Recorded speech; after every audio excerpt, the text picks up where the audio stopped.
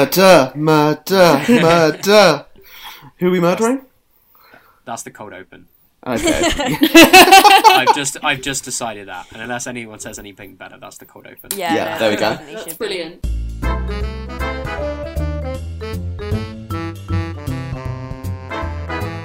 Hello, and welcome to this week's episode of the Social Review Podcast. I'm your host, Jasper, at JasperCH on Twitter. Joining me this week, we have got... Eugenie at MemesTD on Twitter.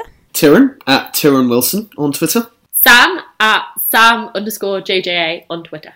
Sam is our very special guest this week. They are the Undergraduate Academic Officer at Durham Students Union, with lots of thoughts on higher education policy. Sam, thank you for coming on. No problem. Good to have lots of thoughts on higher education policy, because that's what we are talking about this week. Labour's Shadow Education Secretary, Angela Rayner, announced the new policy to abolish predicted grades. It's the current system of applying to university using grades predicted to you by your teachers will no longer be the case under a future Labour government. Instead, all university admissions will be post-qualification instead, so you apply with your actual grades that you have, a kind of system which you'd think makes a lot of sense and that we would have already, but we for some reason don't. Sam, two things. Why do you think we don't have post-qualification admissions already, and why are they such a good idea? Okay, so I've been a long fan of post-qualification applications and admissions since I applied to university. You can find brilliant bitchy tweets of mine from 2016 complaining about it. But I think the current resistance is surrounding like deadlines, turnaround, and things like that. So there appears to be sort of a stalemate gets formed every time this is brought up surrounding universities and schooling and schools, where either schools will have to like move their exams earlier, or like universities will have to start later, or just have like a concentrated workload. Which, like, obviously is difficult to navigate, but when you consider that literally, nearly every other country that has a higher education system manages to do it, it's, like, probably something that can happen. On why they're good, or rather predicted grades are bad, is that your predicted grades, like, we know that predicted grades are, like, largely inaccurate. I think I've seen a statistic that's, like, only 16% of predicted grades are accurate. That is correct. They massively underpredict students from like low income backgrounds, which means that like they just are incredibly unlikely to get into university. And also just, it is a slightly bizarre thing that your ability to get into university like relies a large amount on your ability to say to a teacher, "Hello, please believe in me," which is obviously something that some students can do, but often like a lot of people can't do that, and your ability to do that relies massively on your social capital. So there's loads of cases, especially with disabled students and like students of colour, that they get like predicted lower grades because like their teachers just don't believe in them. So it removes that, and it equalises the playing field a little bit, and also just removes the weird stressful system we have currently, which is like a double application system. So you apply, get accepted, and then, but wait, not really. And then you have to wait like 4 months before you find out whether you've actually gotten in. During that time, you're already planning your life. It's just such a weirdly bizarre system that we have currently. It's just a good thing to get rid of predicted grades. And if you didn't get in, then you sometimes have to go through another application period of clearing, but in a rapidly condensed time period of like a day, like 3 hours. Which is absolutely insane. You kind of said everything I was going to say. I completely agree. The 16% statistic is from Angela Rayner's announcement piece in The Guardian, and she also said that we are the only country with over 1 million students where a pre-qualification system is used. The only country. So yeah, we definitely can move to a post-qualification system. It's not that big a deal. Speaking anecdotally on predicted grades, I didn't know that you could bargain with your teachers to get better predicted grades when I got given mine. I had absolutely no idea. And then after I got them, all my friends came over and was like, "Oh yeah, so they predicted me like an A," but then I was like, "Oh no, come on." And they're like, "All right, A star." And I'm just kind of like, how is this a thing? How is like this the system? They're like, it just favours how well spoken and how persuasive you are. Yeah. And like, obviously there is always an element of that in education admissions. Like, if you're going to an interview at a university, the outcome will greatly depend on how well spoken and how confident you are. But like, for your general university admissions, for one which doesn't require an interview, that shouldn't be a factor. And as someone who has gone through both kinds of application process, so has done the pre-qualification admissions when I was at sixth form, dropped out of that university, and has since done post-qualification admissions. Post-qualification admissions are significantly less stressful and much better. And I cannot even like seeing this past results day and seeing my future soon-to-be peers and their stress about it. I cannot even fathom how it must have been to have like so much pressure riding on a university place while doing your A-levels. And some people say like, oh, well, if you get rid of predicted grades, then you're removing that incentive to do well, because oh, well, if I get, I've got to do well because I've got my place at Oxford that I want to go to. And like, yeah, but also I don't think removing that incentive will have as detrimental an impact, because like, just because you're moving the offer and admissions period back doesn't mean that those same students aren't going to be like, oh yeah, I might want to apply to this place, and I know that I need to get X grades to apply to this place, so I'm going to work to get X grades. It also sort of like increases aspiration a little bit, because not aspiration, God, but like ability, because like, if you know that you've got a certain amount of grades, you might be more, you've got grades, then you might be more likely to apply to a better university, as opposed to like in situations where you were predicted really low. Yeah, you were predicted really low grades, so you were like, oh, this is the best I can achieve. And under the current system, like really, really like top Russell Group universities never go into clearing, and adjustment is something that's never spoken about.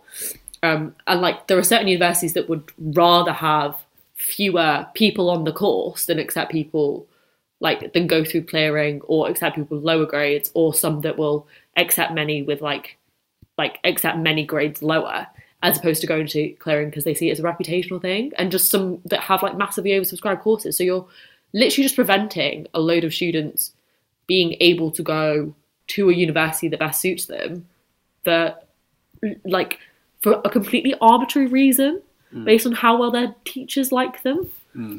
You mentioned adjustment, and there's a really incredible statistic on that, also from The Guardian.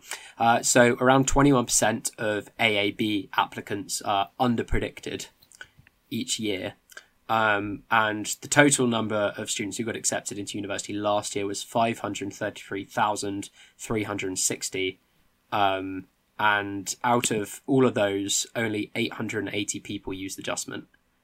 No one has heard of it. So the main question I've kind of got is that obviously it does seem like good and sensible policy, but the main thing that I kind of immediately wonder is how it is done in other countries. I presume a lot of people have read the piece by Stephen Bush in the New Statesman that basically said that it's good policy that is going to be agreed on by pretty much all the stakeholders in education policy, but that it's very unlikely to survive consultation because of the logistical requirements that it would impose.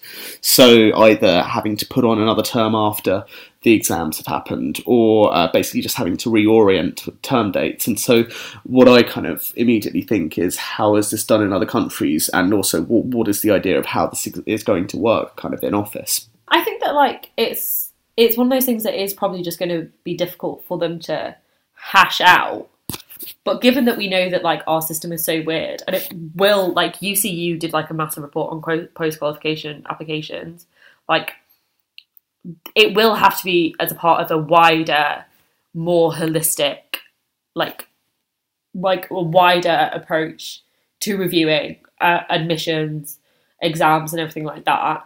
But I think the headline is good, but yeah, like there is a definite need to flesh out like the little bits that make it actually useful and change the things that it proposes to change. because I kind of think back sort of to when I was sort of well, now 10 years ago, horrifyingly, when I was at school, and kind of actually wondering sort of from my own perspective, what do I kind of think would have worked best? I mean, I don't know what kind of everyone else in the chat kind of thinks about how they'd have best liked to go about it.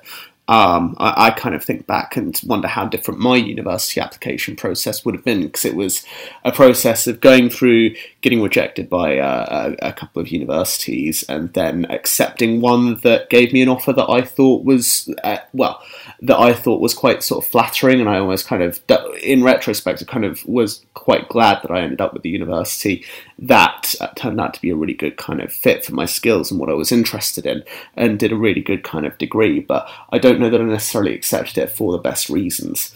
And I kind of wonder sort of what everyone else on the pod's kind of experiences of university application were like, and how they think it could have been structured a lot better for them. I remember finding the lack of any kind of timelines beyond kind of you'll apply before Christmas. Full disclosure, I applied to Cambridge and I did get in, so the Oxbridge deadlines are earlier, but obviously I applied to 4 other places as well. And what I found very difficult about that was I was waiting on things and people getting back to you at different times, and just like Sam was saying, it's very stressful. You're doing a lot of work. There's a lot going on in your life. It's very important. And then you've got all this additional thing of refreshing your emails all the time and like waiting and waiting. I remember one university I waited. They didn't get back to me until maybe it was April in the end, having applied in late October. And they just said to me, so I did history, and they said to me, they rejected me, and then they said, oh, but if you'd like, you can reapply to do archaeology. And I just remember being completely confused by that and just being like, well, what? Like, I don't want to be an archaeologist, I want to be a historian. Like, that's quite different. Yeah, and just feeling like the fact that they could wait, that one university waited months and months and months, but I remember when I applied, another one got back to me within 2 weeks with an offer. Oxbridge runs on a very specific timetable that you know when things are going to happen. People get invites for interviews in the same week. The interviews happen over the same 2 weeks in early December. Everyone finds out 3rd week of January, and that's kind of that. So at least with that, there was like a refreshing openness. And even if universities decide, I share kind of Tyron's, maybe concern is the wrong word, but I wonder about, just that the amount of change that would have to happen both in schools and universities about whether this could ever happen, although I do think it should. If there could just be some greater way of formalising it and just removing so many of those kind of long stretches of concern and not hearing things, and everyone's having a different experience and it's all very kind of complicated. Yeah, I'm not sure how you feel about that with your experience in an SU, or what you have to kind of add to that. Yeah, it's definitely like a really complicated process. I remember hating applying to university. It was just so needlessly stressful. And then my offer for Durham was A-star AA, and just feeling so anxious because A-stars are so weird at A-level, that being like, oh no, I must have not gotten it. What if what if I did this thing? It could have been a matter of mere marks. And so I just remember being so stressed in a way that just was so unhelpful. And yeah, I just think the system probably just needs a complete rejig, to be honest. It does need to be done with a load of other things. The way more selective universities, their time periods work, I kind of don't see necessarily why you couldn't move that to a post-qualification system, because they already have very, very tight turnarounds as it is. So I could just sort of think that even in those cases, you could sort of budge them along to the summer. Because in a lot of, even in countries where, they have, post-qualification applications or admissions, in a lot of them, they still do have, quite tight turnarounds, literally a matter of, 3 weeks or so. And I just think that people would be, because people would necessarily not be applying to 5 universities, because you would have a better understanding of what you would actually get into, it would probably be a lot less complicated, and universities would have to sort of sift through less applications. Both of you touched on grades, and that kind of links to my experience of the application process as well. What I really dislike about it is the inconsistency in the offers which are given out. For my first degree that I did, I say degree, I did a term. My offer, I think, was ABB or AAB, I'm not sure. But then when I actually arrived, I think the vast majority of people there did not reach the offer, but were let in nonetheless, because of the lifting of the cap on student numbers in most universities, kind of letting the... They try and get everyone in through the door just because they need the money more than anything else. Yes.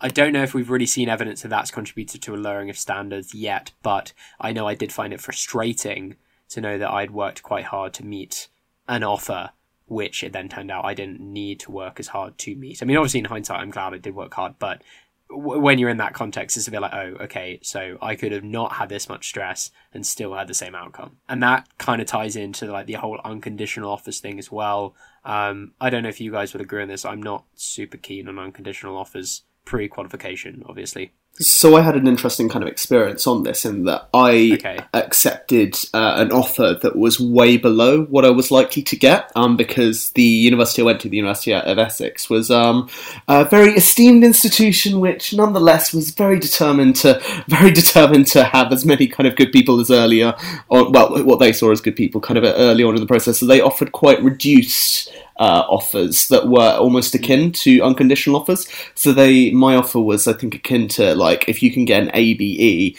then you can come in. And I know for sure that really kind of reduced my motivation to try all that hard in my exams. And having just come off a couple of rejections, I was just looking for someone to make me feel good. And so I was kind of I was kind of tempted in quite a lot by that, and I really liked the campus when I went there for interview. And so I didn't necessarily accept it for kind of the best reasons, and I don't know that actually I necessarily performed the best that I could have done in my A-levels as a result, because I did receive that offer. I certainly tried a lot less hard in the originally kind of for my conditions. I had to drop, my tutor made me drop theatre studies, which I wanted to carry on, and made me carry on philosophy for my A2, which I really did not want to do, but my tutor made that the condition of backing my application for one of my universities, that I then got rejected from. And so I then basically just did not try at all for philosophy for the rest of the year, because I just couldn't be fucked. I didn't really want to do it. I barely turned up kind of to the lessons. I didn't really try at all for the exam, and so I ended up only getting a B for that. But like the other two, I still kind of got an A in those, but because I kept on trying, I probably could have got all A's had I done the kind of whole, right, you have to try as hard as possible. You don't know how the applications are going to turn out. Try as hard as you can, because you don't want to ruin your chances when it comes to the application. Having the whole thing kind of based on predicted grades, I really think it's quite unhealthy in some ways, particularly with unconditional offers kind of going on. But so far as I know, the government is kind of trying to clamp down on that anyway. Yes, they are. There is also the argument about contextual grades. I'd be interested to see what you guys think about this.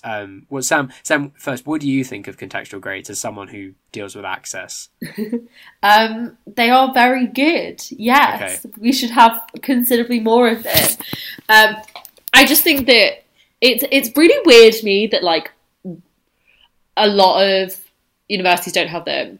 So contextual grades are sort of like when you when like the university during application takes into account like your school's attainment as well as other things, like the attainment of like socioeconomic group and stuff like that. So for example, in sort of a in a post qualification admission system, they're extra good because, say for example, you have the bad luck to be stuck with like a really, really, really bad maths teacher, and you get a D in maths. Under a normal situation, that's just a D, right? That's not. It doesn't matter. Like, it's like a university would write you off. But if your university can be like, oh, within the context, like when a context is applied, we can see that everybody else got like D's, E's and U's in maths. Like that sort of massively changes the scope. And also obviously just like is super good and super useful for like people from like lower socioeconomic backgrounds and their access to university. They're just generally really, really good. It's kind of, it might mean that some people that are more like that go to schools that get considerably better grades don't get into all of the universities they want to. But in terms of bright kids that don't normally get access to university or access to good universities, like, it just should be done in context. And it's sort of bizarre to me that like so many universities don't contextualize the grades. Yeah, they're good. Yeah, I did definitely appreciate that element of context when I was doing my second round of the post-qualification admissions, of like, we will be more impressed if you kind of like met the base offer but you went to a really terrible school than if you like got higher than the base offer but went to like Eton or whatever. Yeah. And I definitely agree with that. I think the only thing which gives me pause about it, and which always, I don't know, it's just like I don't, as someone who comes from a lower socioeconomic background, etc., I don't like the idea of being told that I can get into X institution with like of being told like, we're going to give them like a lower threshold to pass and give the richer kids the higher threshold that they need to pass. There's something about that which sits uncomfortably with me, and that's probably just like a personal, like, you know, being like stubborn pride thing. But like, personally, I just want to know that I can meet the higher threshold as well, and I want to be like, well, if you're going to give them a higher threshold, then I want to be able to meet that one as well. Anything which involves some kind of like social contribution or like social engineering in the case of private schools, context should be taken into account all the time. But I just don't like the idea of being told that I can meet a lower threshold because of where I come from, kind of thing. Yeah, I think that's true. I understand why some students might feel like that, but I think it's kind of that very like, it's every argument, I guess, around like every basic argument surrounding like almost quotas and stuff. Like, yeah, it is like, it can feel uncomfortable, but at the same time, if you go to a place where like the teaching quality in your school is lower, or like you just don't come from the kind of background where like you would necessarily get good grades or whatever, there is sort of like the working twice as hard element to it that I think is kind of important. Like, it's obviously sick, and we should definitely recognise people from students from lower socioeconomic backgrounds that do really, really well. But also, part of the reason why we can see so much educational inequality is not because students aren't trying or students don't care about their education. It's that they just don't have the access and the tools to do it. So like contextual offers like address that imbalance and seek to redress that inequality, and then then at university allow people to like access to those other institutions. And that links in with the predicted grades thing as well, because also mentioned in the initial Angela Rayner announcement piece, there was some findings from the Sutton Trust, which does a lot of work on access and inequality, and et cetera, which found that almost 3,000 disadvantaged but high achieving students have had their grades underpredicted without sufficiently contextual admissions. I suppose you're ending up in that kind of like doubly disadvantaged scenario where because you come from a disadvantaged background, your teachers are maybe like subconsciously underpredicting your grades, so you're therefore not applying to as good universities. But even if you do still want to apply to better universities, you maybe are not existing in the best context, I suppose. If you go to a school which is quite underachieving, then you're gonna struggle to meet any higher offer anyway. Tyron, you referenced the Stephen Bush piece earlier that it will fail in consultation, and we haven't really touched on how it can truly work practically. Do people think that the marking period should just be sped up so that you do your A-levels at the same time. So it's what, like June that people do them, late May. And then marking happens really quickly and you get the results in July. Do people think that A-level should be brought forward? Some people have criticized that for saying like, oh, well, it means people will get less learning in. But like, if you bring them forward like a month, I don't think there's going to be that tangible a difference. Or could you have a situation where it's basically enforced that you take a gap year which you use to apply to university. So the schedule stays the same, but everyone just takes a year out from school. I personally wouldn't mind that. I think that could be quite good. I think gap years are generally quite a good thing.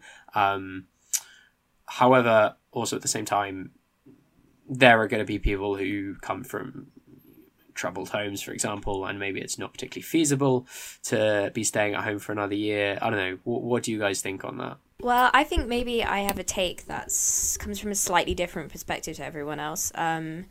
As someone who is hoping to become an academic, actually, so thinking about it from the university's point of view, I'm going to pivot and then let you guys pivot back to schools. I think what I've been thinking about this summer is how that for academics, the summer is a really important time for them because it's when a lot of people do their own kind of independent research over the summer, because that's when they have that, like, you know, if say uni wraps up in kind of some point in June, and people come back in mid-September, that's when they can go out and do research, the field trips, you know, all the library stuff, and all that kind of thing. And if you were to condense down the kind of application process back into the summer vacations, I know that for many people I know who work in academia, that would be difficult for them because that would involve losing amounts of research time, which I imagine is pretty highly treasured. You know, if you're working and teaching, and if you do a lot of teaching, I mean, obviously it would reduce the workload that's happening in the kind of autumn, but then you're reallocating that into the summer and kind of eating into that time. And I can see there being quite a bit of pushback from universities about that. I think it's interesting what you were saying about the way it would impact schools. And I guess I was looking at the UCU report is very interesting because it's got lots of different countries and like the breakdown of like when people apply, when they sit the exams, when they get the results, and how long people wait. And in some countries it is like the turnover is like 3 weeks or something like that. So they do the kind of massively condense the whole application process all the way down. But I'd be interested in what you think about this, Sam, you know, as someone who is kind of involved in the kind of student union side of things, maybe has had conversations about this. But I can see schools just being very reticent to kind of change things. And I know that's just part of that is kind of institutional malaise.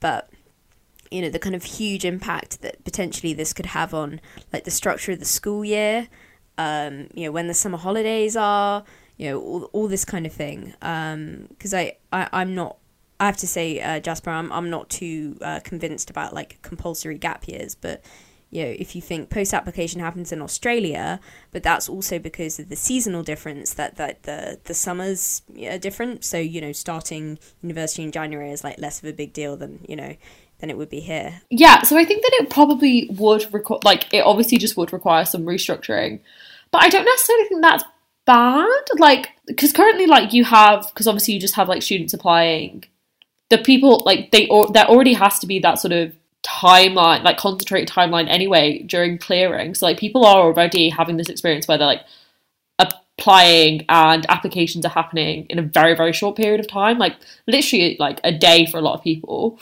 So I think that like that already happens. It would just be like sizing it up. But yeah, like they would just have to massively change. I'm not like how the school year works. I'm not sure that I would be in favour of like compulsory gap years. I think that would be like my own personal brand of hell. I wouldn't like I would not want to spend another year, and I would just probably not have gone to uni. I think if I had to take a year out of education, I doubt that I would have gone to university or would have been able to like adjust to university the way I did, even though I adjusted to university very badly. Yeah, like why do you think that? Sorry, I'm just curious. I think because I sort of going, which is probably slightly unhealthy for me, but like going from education to education made me sort of be like, okay, I sort of know, like, almost like I know what the rule book we're playing by is, or I kind of get what I'm supposed to be doing here. Whereas if I took a year out, I feel like I kind of would have lost myself a little bit. Though I know it works in the countries, but like as a person, please, if I had taken a year out, bad. Yeah, fair enough. Yeah.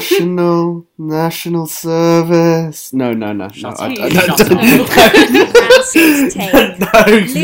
I don't actually.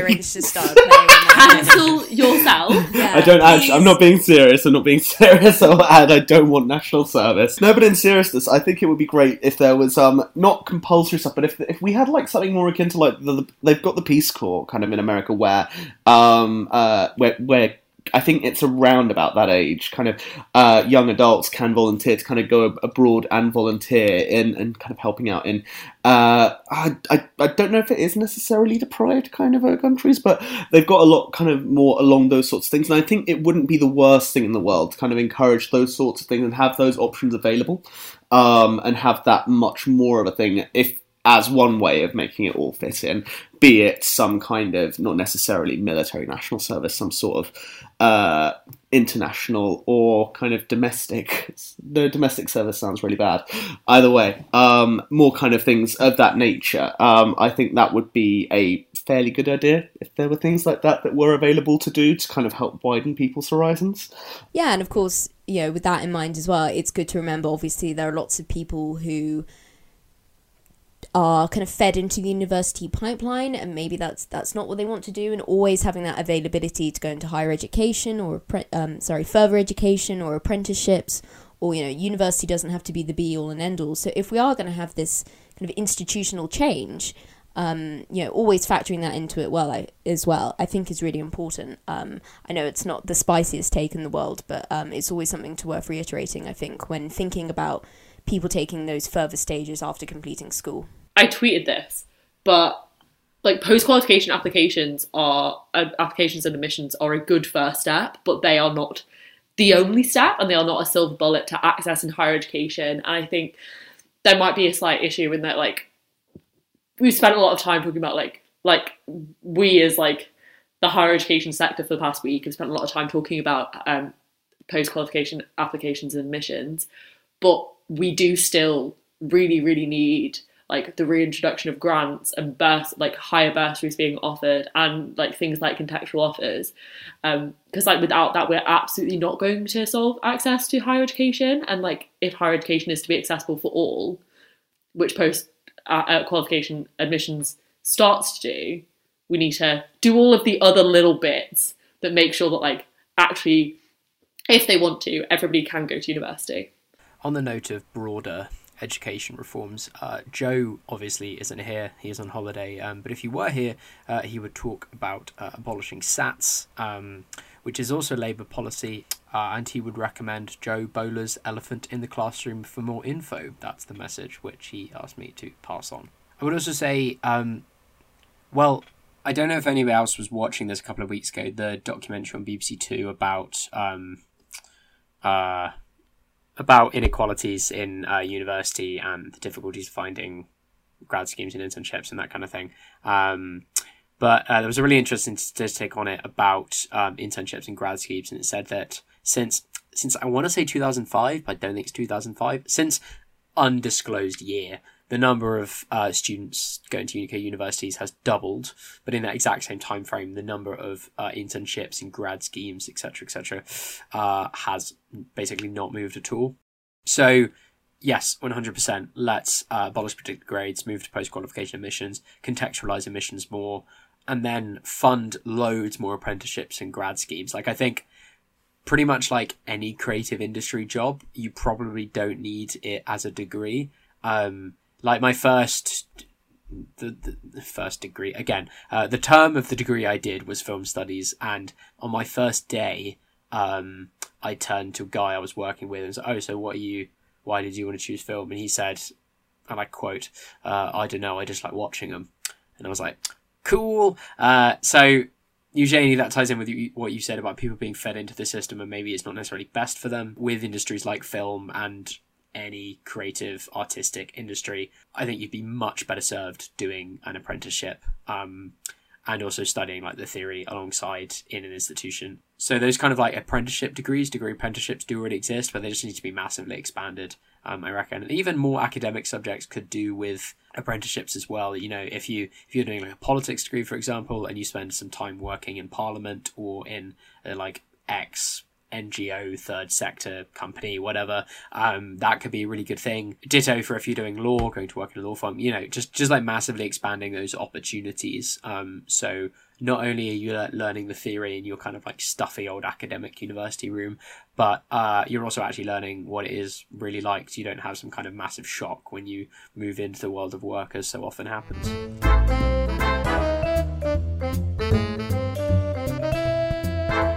Pivoting from discussion about higher education policy and degrees and admissions and such forth, we're going to be talking about serial killers, specifically Charles Manson and the Manson murders, because Once Upon a Time in Hollywood, the new Quentin Tarantino movie, came out last week. I saw it literally a couple of hours ago. It features Charles Manson and the Manson family. It was built up and hyped up quite a lot in the pre-film marketing and the initial discussion when the film was announced. A lot of people saying like, Tarantino is probably the worst person to make a movie about the Manson murders because he'll make it very gratuitous. And no spoilers because no one else on the panel has seen it and you may not have seen it either. I didn't like the film, dabs. But there is a conversation worth having about a representation of historical events, specifically related to serial killers on screen in art. Is it okay to put serial killers and these kind of murders on screen in narratives? Because while the filmmaker can have every intention of not glorifying them and showing how horrible and awful it is there not something inherently a little gratuitous in putting them in an on-screen mass media platform, and a semi-indulgence in that? And that can also extend to fictional serial killers on screen as well. Can I just say that the Black Hood storyline was done really, really well in Riverdale? No problems there with serial killers. They reference the serial killer gene, which is a thing that exists.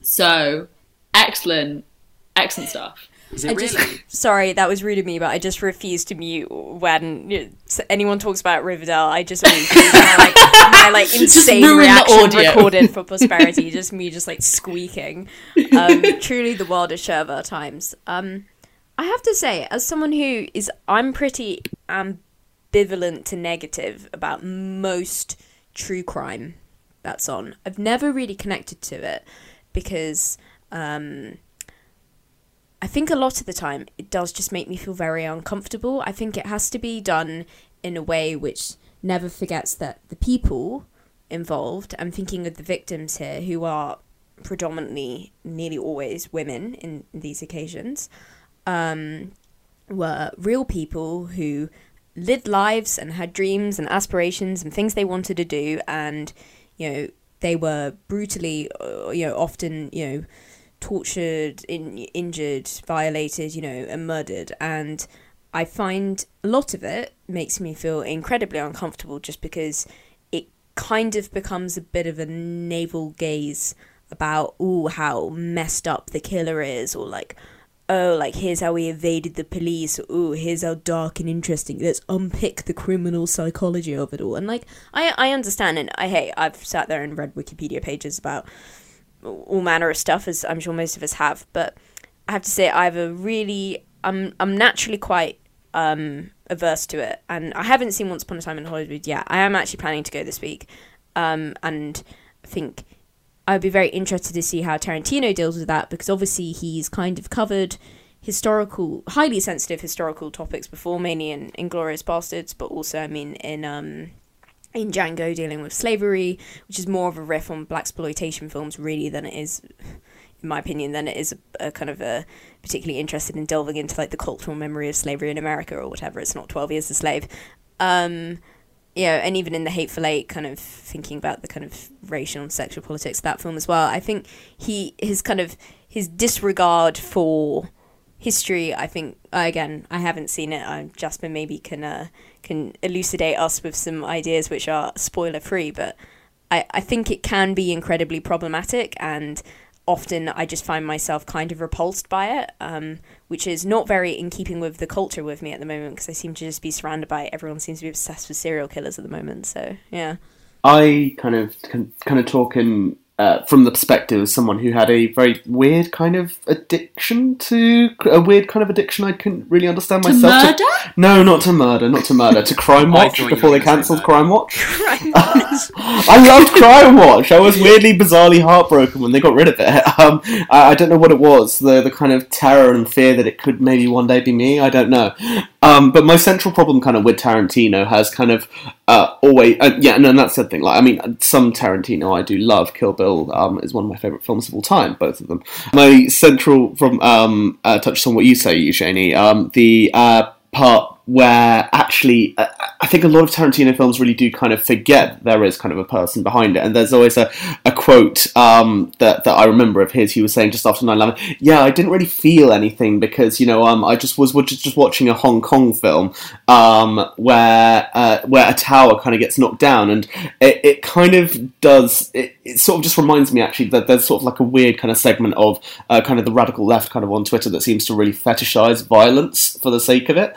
And it just seems very disconnected from the fact that violence is a real thing that kind of actually does happen to people, and it seems so disconnected and very kind of reflective of a life that doesn't really recognise it's a thing that happens in real life and how ugly and horrifying it is. It seems to just think it's something that happens on a screen and just loves it for the sake of it. So I can't really kind of connect with it kind of on that basis. I'd much rather just be terrified by Crimewatch kind of in the safety-ish of my own home. I'd much rather be terrified by Crimewatch is such a sentence. So I really, really enjoy a good true crime podcast. One of my favourite true crime podcasts is like two female comedians, two women comedians talking about like serial killers. And I firstly started listening to it because one of them was northern and from Manchester, and so when I felt homesick, it would make me feel weirdly at home. But I really like that because I think the way they deal with it is quite almost like respectful. But it always sort of baffles me the fact that there's like this weird glorification of very, very horrible men. I've not seen because I've been working, I've not seen like most of the hype surrounding the like Once Upon a Time in Hollywood. But I remember that all of the stuff that happened around like the Ted Bundy film with Zac Efron in it. And like, just why you would choose like Zac Efron to play Ted Bundy is honestly beyond me. But there's this weird kind of like glorification of like, oh, aren't they mysterious? And they've fucked up. They've got daddy issues. And it's like, look, like most people have daddy issues. Like we don't go and kill people, but like it's so weird to me and so scary that we're just like, these are some pretty men that went and murdered people and they had issues. And it's just, why would, like, don't stop making that into a film, please. Yeah, go sleep with a 40-year-old. Don't go kill somebody. Like, that's how you deal with daddy issues. Yeah, exactly. Good Lord, Tyron, you're really bringing the fire this evening, aren't you? I bring the fire every evening. That's my value. I completely agree with you, Sam, to pivot back to our serious conversation. But it's almost like I almost would be interested in dealing with something, watching or reading something which is about, why do people become so obsessed with these like men? Like the thing about Ted Bundy is like I think he used to get like fan mail in prison, and people were marrying Charles Manson, and even the kind of allure of that is like interesting maybe to kind of psychologically drive into you, like what is the drive here for us, which is like why are we so like obsessed with ingesting all this stuff, and not just Crimewatch, but kind of the real worst of it. And it's really the kind of worst of humanity, really. And I just don't. I'm always very unhappy about anything which kind of gets too detailed into oh, what an evil genius they were. Ooh, how did they elude this? And I just find all that, I'm not a particularly squeamish person, but it really just rolls my stomach in a way that is very difficult for me to be able to kind of switch that off. But then I guess saying that, off mic we were just talking about this, but I've been watching Mindhunter, which is it's the second series has just come out on Netflix. It's half of it's executive produced by David Fincher, so there's like very high production quality. The acting's really good, and that's about the kind of development of psychological profiling in the FBI. And I really enjoy that, and maybe it's because it's so clean and clinical and cold, and I think it really does go to quite prestigious efforts to make sure to never be like, ooh, how dark and interesting and how alluring these people are, and oh, let's just, get in the details about all the gore. I don't think it's ever exploitative. I think you have characters in that grappling with those questions, which always reflects, causes you, audience member, to think about your relationship with this as well. I would really recommend Mindhunter to anyone who is interested in thinking about, not just interested in kind of true crime and the profiling stuff, which is really interesting, but also just to have something which I think is actually a very thoughtful reflection on like our relationship with like serial killers, in quote, the culture. And Manson does pop up in that, spoiler, midway through series 2. So I guess if you are unlike Jasper, riding high off the back of Once Upon a Time in Hollywood, you can watch some Manson there and watch him get picked apart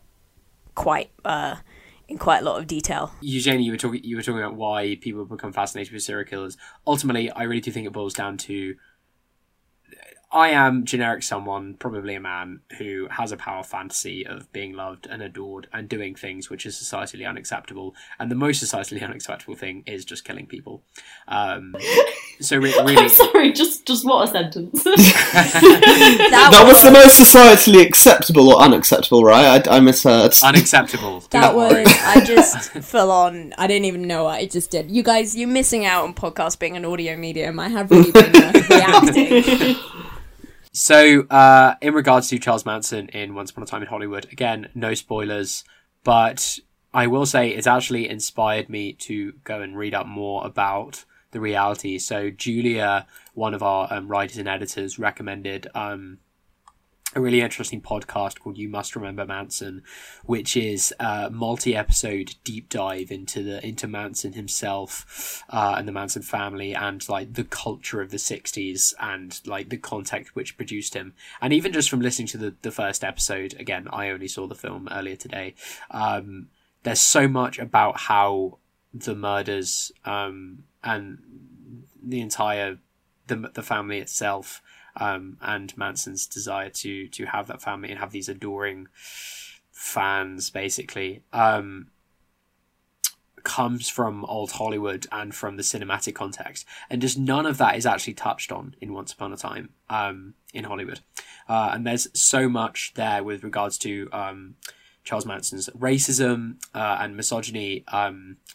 In real life, he convinced his followers that there was going to be a race war, and that they needed to go to the Dead Valley and hide in a hole in the ground, where they would go to an underground city, and then while the black people were killing all the white people, and then rise up and take their place as the rightful rulers of the world. It is totally mental. It's probably like batshit crazy stuff, but like I find it interesting when people think and do stuff which is so obviously crazy, and I want to understand why and how they get to their mental space. Not making any direct comparisons with these people, but it is the same kind of thing in politics at the moment. I am invariably interested in how people and politicians and activists, etc., get to the space where they're like, yeah, actually, I think food and medicine shortages are a vote winner. I think that's actually probably fine. And if you say it's not, well, you're talking the country down and you can fuck off. So I think that's probably the second side of it, in addition to the other side being like the kind of power fantasy, typically male power fantasy. I'm just wanting to know how people get to this space, which is so outrageously not normal. And it would be nice if more media actually like touched on that and didn't just go to like, oh, they had daddy issues.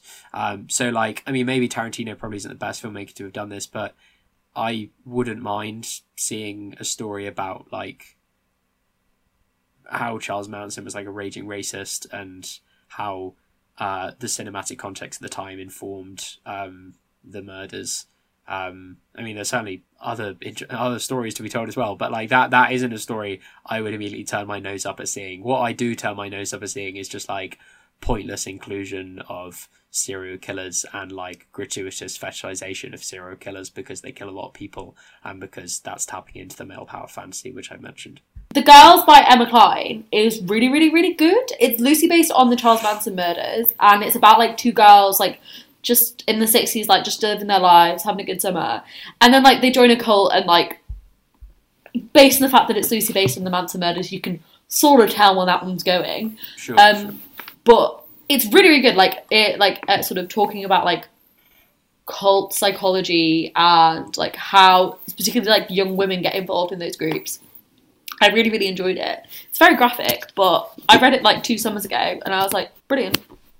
Yeah, I'll add it to my list. Thank you. No worries. Once again, you've been sending in your questions, and we've got a bunch of good, fun questions. James at Jill of the People, writer and editor for the Social Review, asked, which of you would be best placed to lead a government of national unity? Out of me, Eugenie, Tyron and Sam, come on, let's fight it out. Which of us wants to be Prime Minister? I am quite happy for everyone to compromise and just do as I say. I really don't want to be Prime Minister because I'm bad with any form of responsibility. I say as an officer of the Students Union. Not me. Please, not me. I just think not Sam. Yeah, I always envisioned myself as more of a power behind the throne kind of person. So yeah, I was never particularly interested in being PM. So I'm happy to let Tyron think he's in control. But really, well, I mean, I always envisaged myself as being a power behind the throne. But like, you know, when you need a government of national unity, that really kind of calls on those sorts of people. You know, do you think you're Peter Mandelson? Is that it? No, but I think Peter Mandelson should lead the government of national unity. That's going to be my answer. You stole my answer. I think, you know, this is, well, I mean, already we've got some unity for once on who should lead the government of national unity. Yes! He should walk into Downing Street and the Death March should play, or whatever it is, from the Death Star theme. And you know what? He'll sort us all out. He was an EU Trade Commissioner in... What is more government of national unity than having a lord as Prime Minister? Like... See, I'm into it. I reckon I'm going to say I would happily serve as Prime Minister in government of national unity because how if I were to ever become like a politician, I would very much want to have someone else be the power behind the throne. I would happily be like the smiling front man who like sticks his thumb up in photos and like is just like the general like jovial ambassador for the country and like gives nice speeches. I would be so up for that. I don't really want to do any proper work. So government of national unity, like relatively short-term position, completely powerless, rudderless government, I'd probably be quite up for, and let you guys do the work. If you guys want to be the Peter Mandelson, and I'll be the like early Tony Blair. Finding it very emblematic here of the gender politics that the woman and the non-binary person have both been like, oh, I don't think I really want to do that, and both of the men have been like, it must be me. I mean, Eugenie, I think we pretty much did just... I thought Eugenie and I basically just ended up on the same page there to kind of like battle it out as the people behind. Okay, well, yeah, okay, well, you can retract my slightly bitchy comment. I would like limited power. Put me in like comms. I'm happy to just love comms. I'm happy to just get numbers. Alistair Campbell. Don't put it like that. I'm Big Petey. That's my personal nickname for my close friend Peter Mandelson. You know, when we hang out. I'm happy to just kind of get numbers as like the dead cat on the table. Like I'm just constantly happy to just go out, just get attention for something to distract whenever we're about to no deal or whatever, or stop no deal, or whenever anything's about to go to shit. I'm happy to just go and just clown it.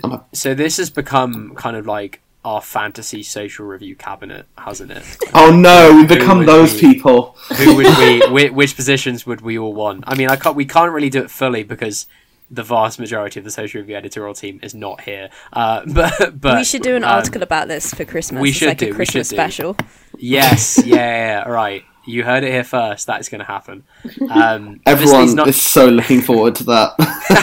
It's going to get tens of clicks. A whole 12 people, yeah, and it will all be us. This segues nicely into a serious question from Praise Magus. Okay, Praise Magus. We love you. Kate Bush, respecter. Why do people hype up politicians like Ken Clarke or Yvette Cooper without fully understanding their policy positions? Does the idea of them really appeal so much, even if the real person is antithetical to their beliefs? For example, Ken Clarke's position is currently to leave the EU while remaining in the customs union, and Yvette Cooper hasn't actually backed a second referendum. So this is in reference to the government national unity proposed by Liberal Democrats, and they say, Josie Winston says, we should have a unity figure in the House to lead that government like Clarke or Cooper, and then have a second referendum and remain in the EU, even though neither of those people are in favour of that policy. In answer to your direct question, does the idea of them really appeal so much? Yes, I think that is just 100% it. There seems to be the desire for and I quote because I've seen tweets like this, an apolitical figure from the House of Commons, even though that doesn't exist. No MP is apolitical. Sorry. But there is that desire for someone. You'd think it'd be obvious. Sensible. Yeah, you'd think. Sensible in quotation marks, to save everyone. And there is this idea that there are still grown-ups waiting around who can save us from disaster. I mean, I think that's a comforting thing to think. Not necessarily true. For starters, because those aforementioned grown-ups don't actually agree with your signature policy position. And also because Brexit is a crisis which has fucked everybody up. There isn't any grown-up who has one thing which they know will definitely work. No one really knows what's going to happen. So this idea that there are some people just waiting to swoop in the wings, sort everything out, be like, thank God they're there. I'd like to take it the other way. If no deal Brexit is so horrible, and it's well, I mean, obviously you've got to do whatever you've got to do to stop that. Why is it kind of this, let's choose someone who's kind of reasonable, who everyone likes, the one that's everyone... Why don't we go the other way? It's and have someone who people don't like as the Prime Minister briefly, because Another conclusive argument for Peter Mandelson to become... Exactly! Choose someone who kind of makes you go, oh god, are they really Prime Minister? Because that will make it so that it's only temporary. Boris Johnson is Prime Minister. Well, no, but as in someone who would stop No Deal, right? So Keith Vaz, you don't really want... I'm not sure about that. There we go. See, you're only going to have him in as long as it takes to stop No Deal. You're going to try and get rid of him. Oh god, Jesus. What's happening in the background? I can only hear clappering. God, the armed social review militia has arrived to take Tyron away. Oh no, I've finally done the take so bad. I just advocated for a week of Keith Vaz. I don't want Keith Vaz, but I do agree with you. We should find someone who is universally disliked, because that will ensure it is a short-term government national unity. Maybe in that case the Lib Dems should back Corbyn, because they very clearly despise him. Final question from Callum O'Dwyer, a friend of the podcast. If you had unlimited resources and opportunity to retrain or reskill down a different route, what would you pick? Physics. Ooh. Cool. That's very definitive. I respect that. I have no idea. Physics, because anytime you read about anyone who's really made it anywhere, kind of the chief engineers of Facebook or Google, basically anything that's super high level, probably gets paid shitload, seems like it's kind of breaking the world. It's always a physics graduate, and I'd like to be someone who uses those powers for good, but still gets paid shitloads. Grow up. Fine, I'll use them for evil. I'll just be really mysterious, have daddy issues, and end up on Crimewatch instead of retraining in physics. This is your fault. Installing okay, good. the That's fine. government while you're doing it. I'd be a chef. Ooh. Yes, I love that. I went on a cooking course when I was 14, and it was really fun. I'd love to be a chef. I think I'm sick at cooking. Whether anybody else agrees is, I don't care. I could just be a chef, and maybe a TV chef. or a makeup artist. I'd love to be like Zoella. This is like kind of going to like kind of toddler sort of like, I could be a chef or a dinosaur. Or... I would be a chef or a makeup vlogger, and like do like hair dye tutorials, because I am famed for the fact that I routinely dye my hair badly.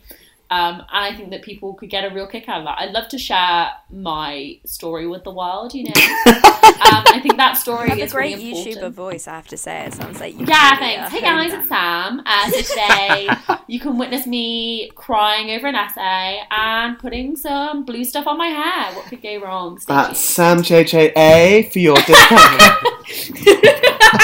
Boohoo.com. Thanks, guys. Love you so much. Bye. Type in the discount code.